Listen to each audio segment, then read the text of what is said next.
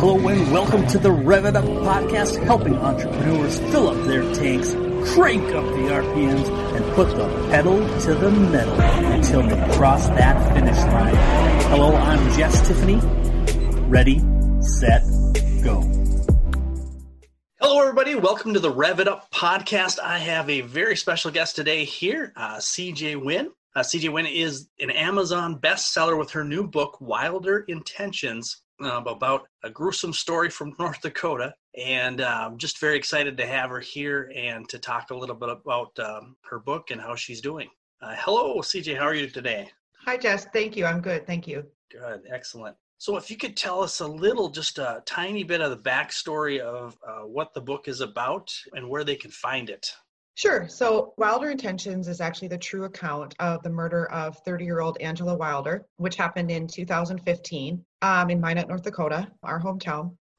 She was brutally stabbed to death in her bed while she slept in the early morning hours of Friday, October 13th, 2015. It was kind of discovered later that her fiance had been trying to reach her that night. She was supposed to pick him up from work. He worked an overnight shift at Walmart.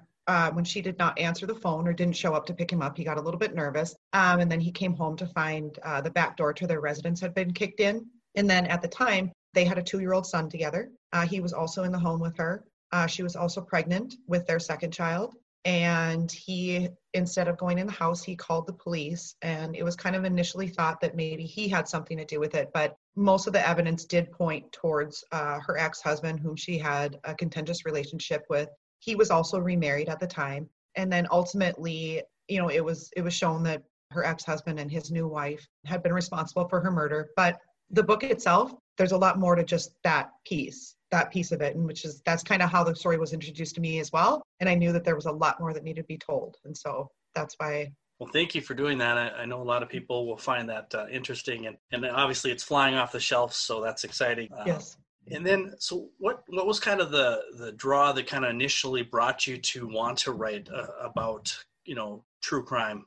Well, first and foremost, this type of crime specifically is something that I find most intriguing, for lack of a better word, if you will. My background is in psychology, and so I've always been especially interested in human behavior, the human psyche, the things that are, behind the reasons why people do the things that they do, and specifically how people can do such heinous things to one another, especially to people they once supposedly loved. And I just thought, and one of the things that I found through documentaries that I've watched, through shows that I've watched, through books that I've read of this same genre, is that oftentimes the voice of the actual victim and or victims is lost in the description and the story that unfolds, right? And so one of the biggest reasons why I pursued this one specifically is because I knew that there had to be more about Angela's story, which had not really been shared. I knew there had to be more about her story. I knew that there had to be more that should be told about her. And as it turned out, I learned a great deal about what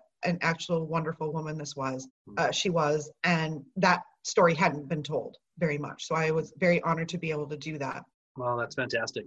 Yeah, it's always interesting. My wife especially enjoys watching those type of true crime things, and it's always really interesting. There's always multiple sides of the story, and then you only get partial truths for different people, and then you have to put all the pieces together, and it really can be quite intriguing sometimes. And so it's very cool. Yeah. So what was your your daily routine in trying to create a book like this? Obviously, there's a lot of research goes into it and a lot of thought. How did you kind of go about that process and figure that out? Sure. So I'd never written a book before. This is my first book. This is my first foray into writing anything of this magnitude at all. And so it was a little bit daunting at first. What I did was, when I first decided that I was going to do this, when I first committed to that I was going to do this, is I went back to my own library of true crime books. I went back and I read several of them over again. I picked out excerpts that I liked of those books. I pointed out things that I didn't particularly like. I tried to kind of develop my own style around the things that I found most brought me into a story versus those that didn't.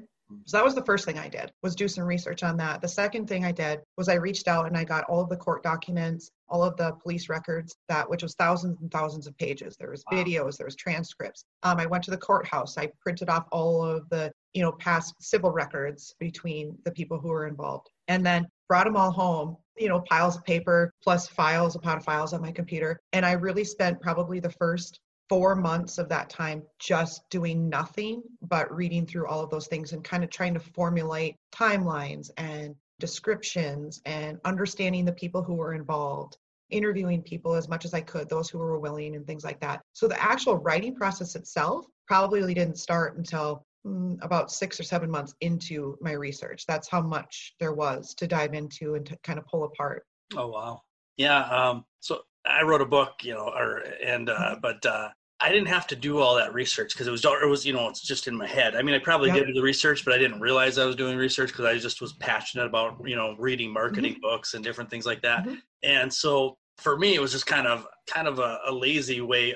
I tried to start writing a book for years, and I just get a paragraph in or whatever, and I'd delete it, and then I'd rewrite it, and I'd delete and rewrite. And finally, one day I remembered, 3 years ago, I bought this Dragon Naturally Speaking software. And so for me, I was able to just make an outline and literally just talk every single point and just make it go into the computer. And then I was able to fix it, my bad grammar afterwards.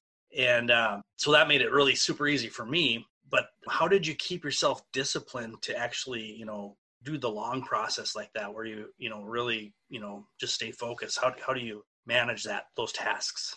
Well, to your first point and what you're saying, Jess, I think is totally true, right? Is that, I'd never written a book before. You had never written a book before. You had read many. And I'm sure, like me, you had found things that you liked. You found things that you didn't like. And so you're able to sort of tailor your own style around that. And I like to think that even though I had never written a book about this, my probably 2 decades of being solely focused on, watching these shows and documentaries and reading books like this is that I sort of fashioned myself into what I would say, what I like to call an expert, if you will, even though I'm not, obviously, but at least thinking, I think I know what I'm talking about here, and being able to shape this and form it and things like that. The discipline, that's tough. It really is. It's the entire process took me 18 months, and I wish it wouldn't have. I wish it would have taken me 8 months, and maybe my next one will. But the discipline in sitting down, I would write until 2 or 3 o'clock in the morning if that's when it found me. There were days that I would sit and stare at my computer and nothing would come out. Nothing would come out. I'd sit and stare at it, and there's days where my fingers couldn't keep up with the typing, with all the thoughts that were going through my head. But it's just, there's times where I thought maybe I would give up, and there's times that I'd put my computer away in a corner for 2 weeks until I was ready to come back to it. But I was determined to do this because I made a promise to myself. I feel that I made a promise to Angela. I made a promise to her family that I was going to tell her story, and that alone was not going to allow me to give up or stop doing it. Yeah, it's always good, when you have, how should I say it, external motivation, where there's something that's pushing you. And so it's very cool. And I'm sure she appreciates, our family and everybody appreciates that you took the time to do that. That's a big thing. So, yeah, wow. So what's kind of, after this book, and obviously sales have been really good, you've gotten some PR. How did you go about picking your publisher, and kind of how did that process work for you? Well, I had created a big proposal letter, and that alone actually took me, because the process of submitting proposal letters to publishers is not, in most circumstances, is actually not very easy. That alone took me 2 months to write, because it was a 78-page document of telling. It wasn't my book. It was me trying to convince a publisher that I was worth investing in to write a book. And I got several rejections. And those are pretty hard to take at first. They definitely discourage you. But at the same time, there's many authors who have received thousands of rejections. There's so many publishers out there. And I had picked up another book to read while I was in the process of this. It was called Murder on Birchleaf Drive by Stephen Epstein. And he was also a first-time true crime author. And at the end of his book, in his acknowledgement sections, it's a fantastic book, by the way, just, Murder on Birchleaf Drive, Stephen Epstein, fantastic book. In his acknowledgement section, he thanked people for taking a chance on him. And one of those people that he thanked, obviously, was Black Lion Publishing. And I thought to myself at the time, I wonder if they'd be willing to take a second chance on another new author. Yep. And The first time I wrote to them, I didn't hear back from them for a couple of months. And then they responded back to me and said, don't come back to us again until your book is final. So I said, okay, there's a glimmer of hope here. They didn't say no, go away. They said, just wait. So then as soon as I finished it, I put the finishing touches on it. I held my breath, my stomach dropped to the floor and I hit send on it. And within 3 days, they came back to me and said, yeah, we want this. Nice. That's so it was amazing. And I am so completely grateful for Black Lion Publishing for taking a chance on me, because I want them to be successful too. They're amazing. Yeah, nice. And they kind of take care of the whole, packaging and getting it out to bookstores and Amazon and stuff, I assume. Is it kind of how that process works for you? Yep. Okay. Hey everybody, Jess here. What if I could help your company find over $100,000 in hidden revenue streams in less than an hour without spending an extra dime on advertising or marketing? Reach out to me at cardzap.thebumpcard.me. Check out the video on 5 Steps to Profit, and also reach out and we can have a conversation. Thank you. So what's kind of next after? I mean, you wrote this big 300 and some page book, very detailed, it's selling great. What's kind of next for you after that? Well, I didn't know how this was going to go over. And even if it hadn't gone over well, I don't know what my reaction would have been to that. But the fact that it has been well received, and I'm completely grateful and blessed for that as well, is that I believe I found my passion. This is my passion. I love it. I have not written anything for a while now. And I was recently asked to contribute to another true crime podcast.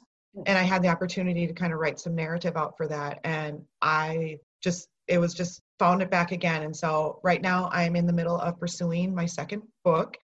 Things seem to be really opening up there with as far as interviews, people willing to talk to me, gathering information just like I did on the first one. And so I'm really excited to begin diving into this one. Oh, that's exciting. So after you do all that research, and I'm sure it's kind of, or I should ask, it's kind of hard to do that. And, you're kind of living that, you know what I mean? You're like actually living the crime that, that you're interviewing. What's the emotional impact on that process? It's hard. It's hard. In one aspect, you might think that someone might be able to desensitize themselves to that, right? But it's impossible to write a good book such as this without having empathy for virtually everyone involved, whether they're the people who did it or the people who are victims of it. And those degrees of empathy obviously differ and are on a different type of scale, right? But the mission to understand why this happened greatly supersedes any sort of desensitization or, obviously this is emotional. It's very emotional. I just looked at another case where crime scene photos were sent to me and they were horrific, beyond horrific. I had to put my computer away. I had to put my computer away and not look at them. These are things that are, because sometimes it can be easy to remove yourself from that and think, these aren't real people. This didn't really happen, but it did. This really did happen. And to be able to, and I think honestly, even though it is emotional and is really hard sometimes, and sometimes, I do have to put the computer away. If I didn't feel that emotion, I wouldn't be able to write about it. I wouldn't be effective in being able to write about it. And so while it's sometimes hard, I'm thankful for that because I'm able to pour that out into writing. Wow, that's incredible skill. I cry when there's puppies on a commercial. So yeah, my family makes fun of me a lot about that. Right? It's okay. Everybody does. So yeah, wow. Yeah, I just can't imagine the seeing that stuff and trying to process all that and stay objective about and having empathy for the guilty party too. That just takes incredible strength, I think. And so anyway, that's a credit to you. So, wow. I just think it's amazing. So obviously this is becoming, hopefully a revenue generation. I honestly think this is a good potential for movie rights. I think you probably have a good opportunity for foreign publication rights to be sold or have it translated yourself and sell it in multiple, if you can have the book in 23 different languages or something, obviously sell 23 times or whatever more books, right.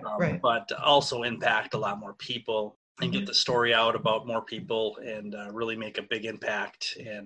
And so I think you're gonna, Oprah's not around, I don't think anymore, but you probably end up on one of those fancy shows here soon enough. So well, that would be wonderful. Indeed. Absolutely. And I might be able to introduce you to some writers that do magazines too. So after this, remind me to do that. Okay. And where's the best place for people to actually buy the book or read more about the book? Sure. Well, if you are in North Dakota, particularly Minot, where the crime took place, I would definitely encourage you to reach out to Main Street Books. She's been trying to keep an inventory of paperbacks on hand for the last couple of months now, and I really thank her for that. Otherwise, you can get it at barnesandnoble.com. You can get it on amazon.com, of course. I believe that the audiobook should be coming out soon. That's not yet available, but it is available on paperback and Kindle at this point. Awesome. Yeah, I'm an audiobook guy, so I'll be definitely checking that out too. So Yeah. I can have a copy. So yeah, and she had kind of mentioned at the beginning, but we actually lived in the same hometown of Minot, North Dakota. Why not Minot? Yeah. And Friesen's the reason. So, but which it is there now. Yes, and it's totally changed because of the oil boom up there in the Dakotas, and there's about 16 hotels for every person. So it's kind of crazy, but the book that I'm working on now will actually probably address the oil boom there quite heavily. Yeah. Oh, interesting. Yeah. There's a little teaser for the future here. Yes. Excellent. Yes. Awesome. And obviously, books obviously can help increase your revenue, help hopefully open up some doors for speaking opportunities. And you said earlier you aren't an expert, but you are an expert at this point.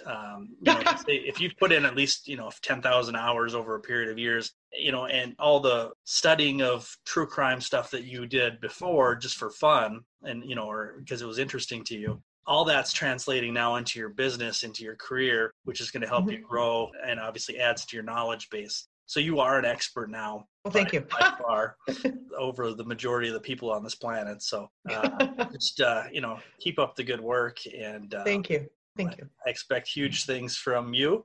And with that, I want to thank you so much for being on the podcast. And I think some people will learn some good tips about, kind of the process of writing a book, the determination it takes to write a book, to get out there. And obviously, one last question, just because it popped in my head now, is it sounds like you had some good PR opportunities as far as getting in the press and stuff, at least in the local market. Can you tell us a little bit about how that happened or how they heard about that? Sure. So a couple of them happened with me reaching out directly. I reached out directly and with press release and letting them know it was coming out. And then actually several more reached out to me after seeing some of those publications. So yeah, it's definitely been a multi-pronged approach, if you will, in doing that. And, I hope that kind of continues as things go along here. But I think thus far I've been really happy about the publications that have been done and people reaching out, the interest and especially promoting it in North Dakota. I think people really in North Dakota embrace those that have lived there and have, either moved on or stayed there to be successful. And so I think it's really amazing to see. Yeah, fantastic. Yeah, I was just thinking that would be helpful to a lot of people is just, for me, PR was huge in, moving my career forward and getting out there and, getting featured in magazines and all that fun stuff. So, yeah. And, that's one thing that I have learned, as I do is that there is marketing being done on my behalf and marketing being done on behalf of the book. But at the same time, you definitely have to be your own voice in this. And social media, for good, bad, or worse, is definitely one of those platforms. And I found that Facebook is, can be really, really valuable in doing that and doing those promotions. And so I don't mind doing that and getting that feedback, I think, and which I need to do more of. I'm not always great at the social media aspect, but it is definitely a big tool to help market yourself. Yeah, absolutely. Yeah, I tell people, get, on every platform you can, at least a presence, and then, focus on one or two that you're really good at and that you can get reach out. For me, it was LinkedIn. That was my magic. I have like 26,000 plus connections there. I think on my SEO or my CEO page on Facebook, I only have like 4,000, and then my company has, I think, 11,000 or something. But all those little pieces start adding up, and then I'm on all these obscure websites like Zing and BB and WebTalk and all these other social media platforms too. But occasionally people see me and a little bit of business trickles in. It's just different little avenues of people seeing me. Yeah. And that exposure, and then that brings in, some new eyeballs, and then occasionally they reach out and hopefully do business with you. So, yeah, absolutely. Anyway, I went on a tangent there about business. That's my passion. No, it's important. I know. No, it's important, and it's extremely helpful for those of us who are a little bit social media challenged. Yeah. Oh, She raised her hand. You can't see that on the podcast. No, it's funny, but yeah, we'll talk some more about that offline. Okay, we'll get you some tips. But it is a great platform, and a lot of your friends from my school and different things back in North Dakota are obviously a good resource to promote you, and that's a big help. So absolutely. All right. Well, everybody, thanks again for listening to the podcast today. We have CJ Wynn, best-selling author, and just an amazing gal. So thanks for listening today. Thanks, Jess. Thank you. Thank you, everyone.